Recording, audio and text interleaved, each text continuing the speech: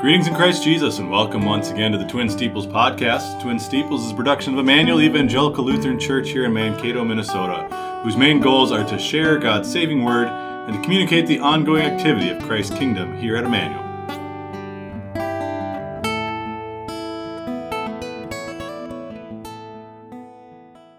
Thank you for joining us today. Today is Wednesday, February 8th, 2023. I'm your host, Pastor Joe Nauman, joined today by Pastor Neil Radical. This morning we'll begin with a brief devotional thought based on Job chapter 40. Pastor picked out a couple verses here, beginning with verse 3. Then Job answered the Lord and said, Behold, I am of small account. What shall I answer you? I lay my hand on my mouth. I have spoken once, I will not answer. Twice, but I will proceed no further. Then the Lord answered Job out of the whirlwind and said, Dress for action like a man. I will question you, and you make it known to me. Will you even put me in the wrong? Will you condemn me that you may be in the right? Have you an arm like God? And can you thunder with a voice like his? Adorn yourself with majesty and dignity. Clothe yourself with glory and splendor. I don't know about you, Pastor, but the first thing I think of is Moses at the burning bush. Just the Lord just bringing Job to humility. Job's been accusing God. We got to be careful with that too, because we know when Job lost everything, he didn't sin in accusing God of wrongdoing. But the more he was pressed over how long, I don't even know if we know how long he was going through all the. We know his friends were there for a week before they spoke. Yeah. How long did those discussions go on? How long was he sitting in sackcloth and ashes? But ultimately, Job does question the Lord's wisdom in doing those things. And again, I think of Moses questioning the Lord's will and all the excuses that Moses made to not follow God's calling. Kind of interesting. And Job here is basically saying, I'm going to be quiet.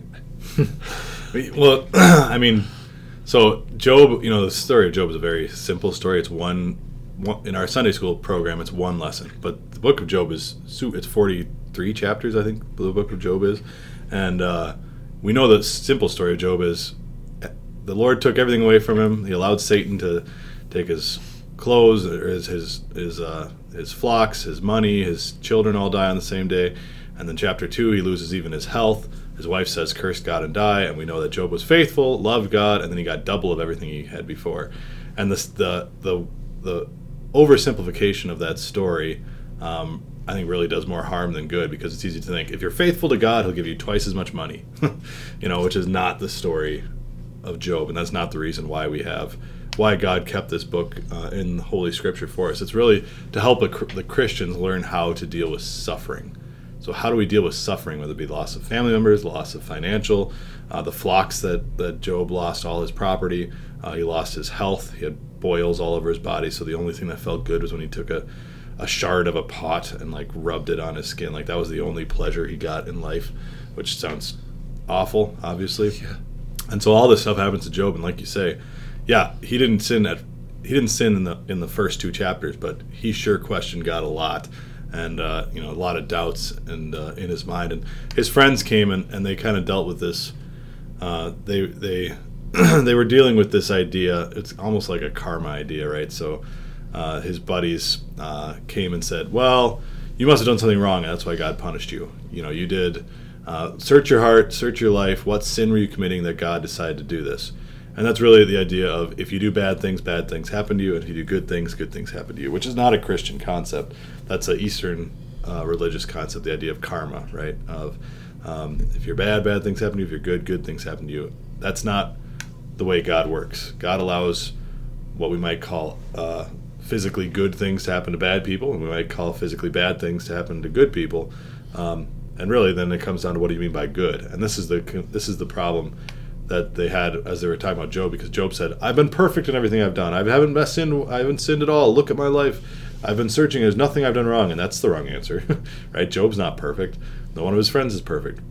And his friend said, well, search for some sin. There must be some sin you have done. But that's not the answer either. So the true answer comes from, the true answer that we finally end up in the book of Job is that God is working things in your life, and the simple Christian answer is you need to trust that whatever he's doing, that's what's right for you. And so finally, after, the first 2 chapters are Job loses everything he has. Chapter 2, Job gets sick. That's the first 2 chapters. And then chapter 3 all the way through, I think it's chapter 40 here, through 39, I guess, is there's this conversation between Job and his friends about what's going on. Job continually challenging God and say, God, come down and tell me what's going on, to answer me, like what my petitions, why are you allowing this to happen to me? And then finally in chapter 40, as we just read here, God comes down in a whirlwind to answer Job. So maybe my question for you, Pastor, would be, how would you feel if you were sitting there for 37 chapters of your life questioning God and saying, God, come answer my questions, and all of a sudden God shows up in a whirlwind? What would your reaction be? Well, what he says there, I'd probably wet myself, because he says, brace yourself like a man, I'm about to question you. Yeah. You've been questioning me, now I'm going to ask you some tough questions. And it's like, how am I going to answer that? You know, it's like you think about standing before God's judgment seat and having to defend yourself. It's like, that's not going to work. Yeah, right. And that's where, so many people question, why God? Why would you allow this to happen? Or what are you doing? How could you allow this to happen in my life?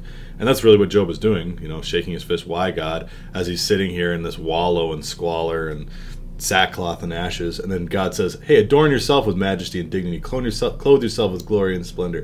Do you have an arm like God? Can you thunder like God's voice can? And the answer is no. Job can't do that, and neither can you and I. So who are we to question God and the things that he does? Because he has that bigger and broader perspective. Us shaking our fist at God and saying why is kind of like an ant shaking their fist up at a human being saying, why are you building that house over there? That was where my, that's where my ant colony was, or whatever. Yeah. Like, that ant has no understanding of the big perspective that we have as human beings. And the difference between an ant understanding and a human being understanding is magnified infinitely compared to our understanding and God's understanding, right? God understands as much more about the universe than we do as an ant does us, right? That comparison is doesn't even do it justice, because God has so much greater understanding. Sometimes I use this analogy. So think about your kids, right? Your kids wake up every morning and they go to school and they eat their meals and they play their games and they live in their house and they do their things. How many things are going on behind the scenes so that they can just live their life without problems and difficulties? And you pay the electrical bill so the electricity doesn't go out. You pay the water bill so the water goes on. You pay the mortgage so they have a house to live. You go buy them food so that they have food to eat. Prepare it. Yeah, you prepare the food so they can have food. How many things go on? And your kids don't think about those things. They just, go about their day and they're doing the next thing and they're having fun.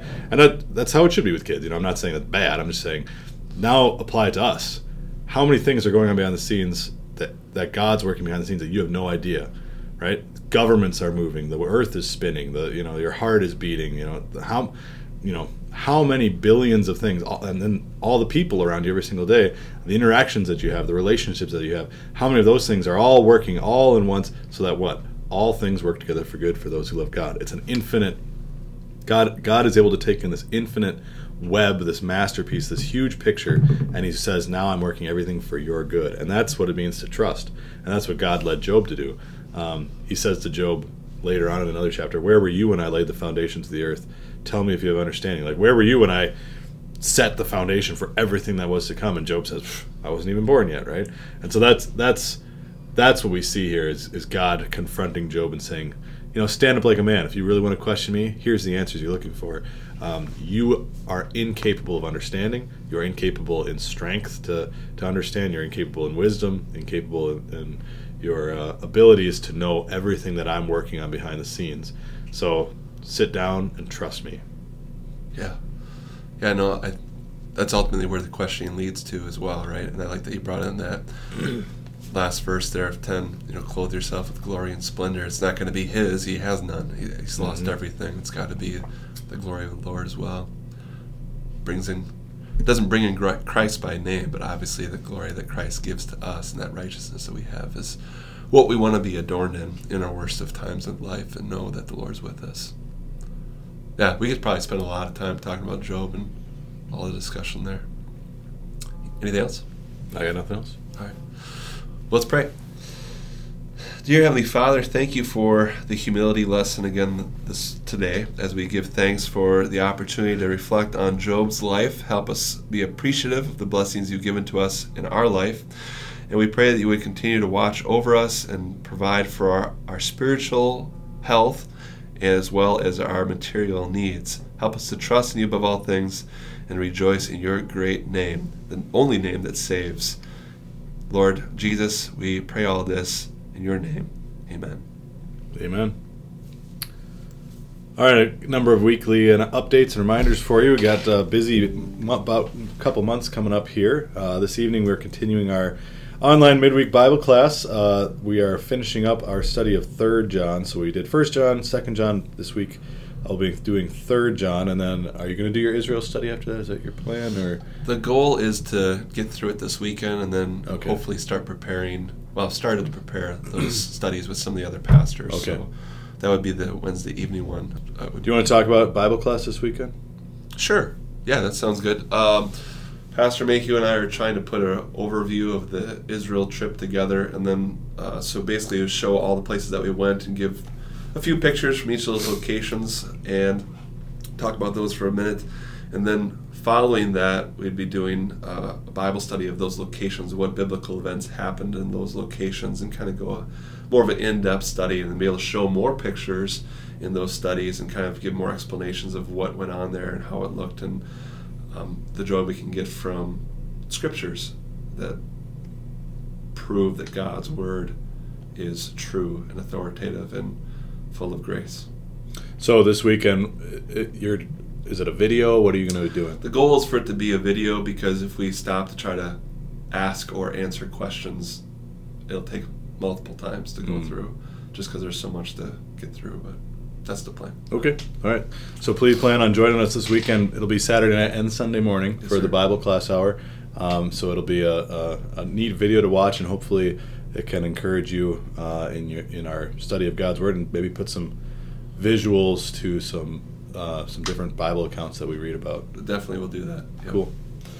This Saturday, February 11th, there's a new group at Emmanuel, the Emmanuel Women Who Hike group. They're doing the Luminary Tour this weekend at Minneopa State Park. You can see the bulletin for more information on that. Reminder for everyone that Ash Wednesday is coming up, February 22nd. Let's see, that'll be 2 weeks from tomorrow, or from today already? Yeah, so that's wild. Please plan on joining us for that. Ash Wednesday, we're doing the theme Amazing Grace this year.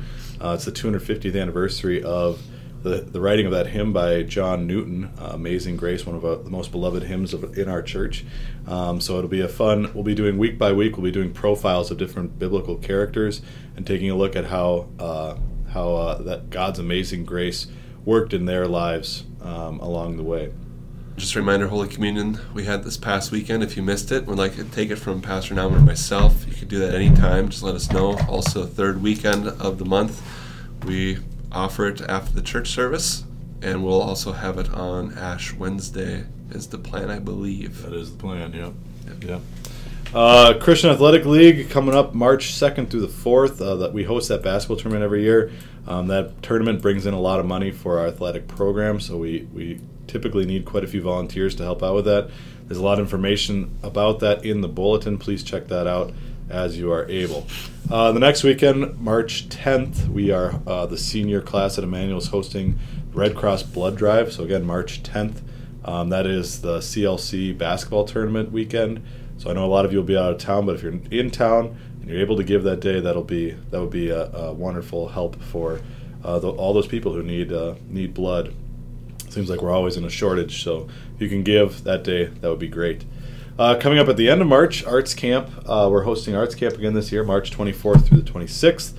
We are in need of a housing for a husband and wife team who are coming from out of town to help volunteer for the weekend, and they have a third grader who will be staying with them as well. So husband, wife, and one child. They're just looking for someone to stay with. If you're able to do that, please speak to myself or to Amber Casto, who is directing the camp this year.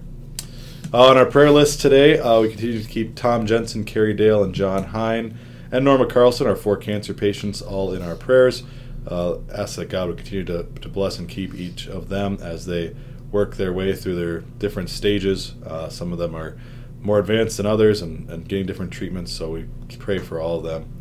And we also pray for Peyton Carlson, who is home, and I just spoke to her grandma. It sounds like there's potential that she may need another surgery if the fluid doesn't drain out of her brain here. They're doing an MRI in the next few days here, and if that fluid does not drain, they might have to go back in there in order to do that. So we keep praying for young Peyton as well. Which brings us to our Proverbs section today. We are cruising our way through it. We're in Proverbs chapter 26 today. We have just a couple chapters left here, and Pastor picked out a verse for us to look at. Yeah, I'm looking specifically at verse 20. There's really a little bit of a context here. We can read those three, but I want to focus in on verse 20 of Proverbs 26. Where there is no wood, the fire goes out, and where there is no talebearer, strife ceases. As charcoal is to burning coals and wood to fire, so is a contentious man to kindle strife. The words of a talebearer are like tasty trifles, and they go down into the inmost body. Those second two verses kind of speak to what a talebearer is all about. A talebearer is, in other words, a gossip. Gossip is something I think we're always going to struggle with as a sinful race, as a society, and as sinners. And so what does this verse say in verse 20? Where there is no wood, the fire goes out. And where there is no gossip, where there is no talebearer, strife ceases. Part of the problem with gossip is that when you're sharing things about other people, for whatever the motivation is, it can be done to make you feel better about yourself. It can be done to lessen someone's reputation or hurt them. But ultimately, it's going to cause strife, and that's the point here. It's going to cause tension. It's going to cause anger. You can see that in schools all the time when people are talking behind the other people's backs. You can see that in workplaces. You can see that among family, which is why people don't always get together at holidays, because they're sick of how the family's talking about one another behind their back. And so ultimately, the wisdom of Solomon here from the Lord is pointing out that if there's no gossip, if there's no wood in this sense, the fire goes out. The tension, the hostility between people will be laid to rest if people aren't talking behind each other's backs all the time. And so I think this is a very good lesson for all of us, whether in our family or church family, wherever it might be. If we are honest with each other and go and talk to the people that we have concerns or problems with, instead of going behind each other's backs, we're going to be more blessed than hurt in our environment. So this right away made me think of my kids. So, when you have little kids, it's constantly tattletaling on each other. Mom, she hit me, or Dad, he stole my toy, or, that's one thing, the difference between, maybe that's something we can talk about a little bit, is, what's the difference between tattletaling and then honestly trying to communicate something because you need to, right? So with my kids, I try to teach them, this is something you should deal with by yourself. You don't have to get mom and dad involved. But there's other times where, hey, mom and dad do need to get involved, right? So, how do you, and your kids are more grown than mine now, so you passed this stage largely probably. How do you help teach your kids to differentiate between what is a tattletaling situation and what is a this is something mom and dad need to know about situation? I think as they're growing up, if they come to you with an issue, you tell them to go work it out. Depending on how old they are, it's like, no, you go back and figure it out with your sibling. And if they haven't figured that out how to do that by the time they're teenagers, you still redirect them, I suppose. But ultimately, I think that's the growing process of trying to teach them, go work this out with the individual. I'll pray for you. I'll be there to support you both. But, as we struggle with that as adults. So how do you go? You have to go back to the person that you have the conflict with, instead of going and telling everybody what the conflict is. Go work the conflict out. Right. I don't know if that helped your answer. Well, I think that, yeah, so that's part of it, but you also, even as adults, there are times where we need to get other people involved. Sure. Right? So when is gossip not gossip? You know what I mean? When. Oh, sure. When should you bear tales versus when should you not bear tales? Well, you probably have something in mind already, so I'm looking forward to hearing your thoughts. But ultimately, if the goal, you and I will have to sometimes talk about how to help a family or an individual, and that between us is not gossip. We're trying to figure out how best can we help these souls that are in need. Gossip would be where it's just like we're making fun of somebody or tearing them down, or that would be wrong. Right. So that would be the big difference. So it's the motivation and attitude behind it, Yeah. And if you've already done what the Bible tells us to do, so if someone has offended me, I don't just come tell you like, well, this person did this or whatever. And it's like, I need to talk to them and try to work through it first before I would try to get more help with the situation. Yeah. So you taught motivation, I think, is a big, right? What's going on in the heart? Yeah. Right. Yeah. Like, if you're talking about somebody else and like, did you hear what they did, or did you hear about their, the choices they made last weekend or whatever, and it's all because you just want to tell stories, or you want to share gossip, or you want to tear somebody down, that's one motivation. The other motivation is, hey, did you hear about this person? We need to help them out, or what can we do to try to help them? Right. So I think motivation is the biggest issue there, and that's what I tell my kids when I ask them. They'll come and say, hey, my sister's doing this, and I'll say, why are you telling me this? You know what I mean? And that's why I try to, I'm not a perfect father or anything, but that's what I try to do is help them to think about, why am I doing this? Am I doing this because I want my sister to get in trouble? Am I doing this because I want I'm worried about my brother, like he's, balancing on top of a yoga ball or something and about to crack his head open? You know what I mean? Yeah. Like, there's different motivations for all these different things, and that's how we should try to measure. Is what I'm doing tattletaling? Is it gossiping? Or is it actually coming from a heart of, I care about this person, I don't want them to hurt themselves? Right. Yeah. Yeah, good point. Yeah, good verse. All right, our hymn of the day is hymn 296 in the red hymnal. Speak, O Lord, thy servant heareth, to thy word I now give heed. Life and spirit thy word beareth, all thy word is true indeed. Death's dread power in me is rife, Jesus, may thy word of life fill my soul with love's strong fervor, that I cling to thee forever. O what blessing to be near thee, and to hearken to thy voice. May I ever love and fear thee, that thy word may be my choice. Oft were hardened sinners, Lord, struck with terror by thy word, but to him who for sin grieveth, comfort sweet and hope it giveth. Lord, thy words are waters living, where I quench my thirsty need. Lord, thy words are bread life-giving, on thy words my soul doth feed. Lord, thy words shall be my light, though death's veil and dreary night. Yea, they are my sword prevailing, and my cup of joy unfailing. Precious Jesus, I beseech thee, may thy words take root in me. May this gift from heaven enrich me, so that I bear fruit for thee. Take them never from my heart, till I see thee as thou art, when in heavenly bliss and glory I shall greet thee, and adore thee. Amen.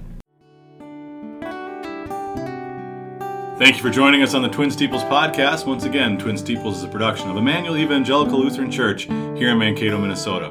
For more information about the ongoing activity here, we'd invite you to check out our website, emmanuelmankato.org. Until next time, may God bless and keep you, and may you always remember, Emmanuel, God is with you.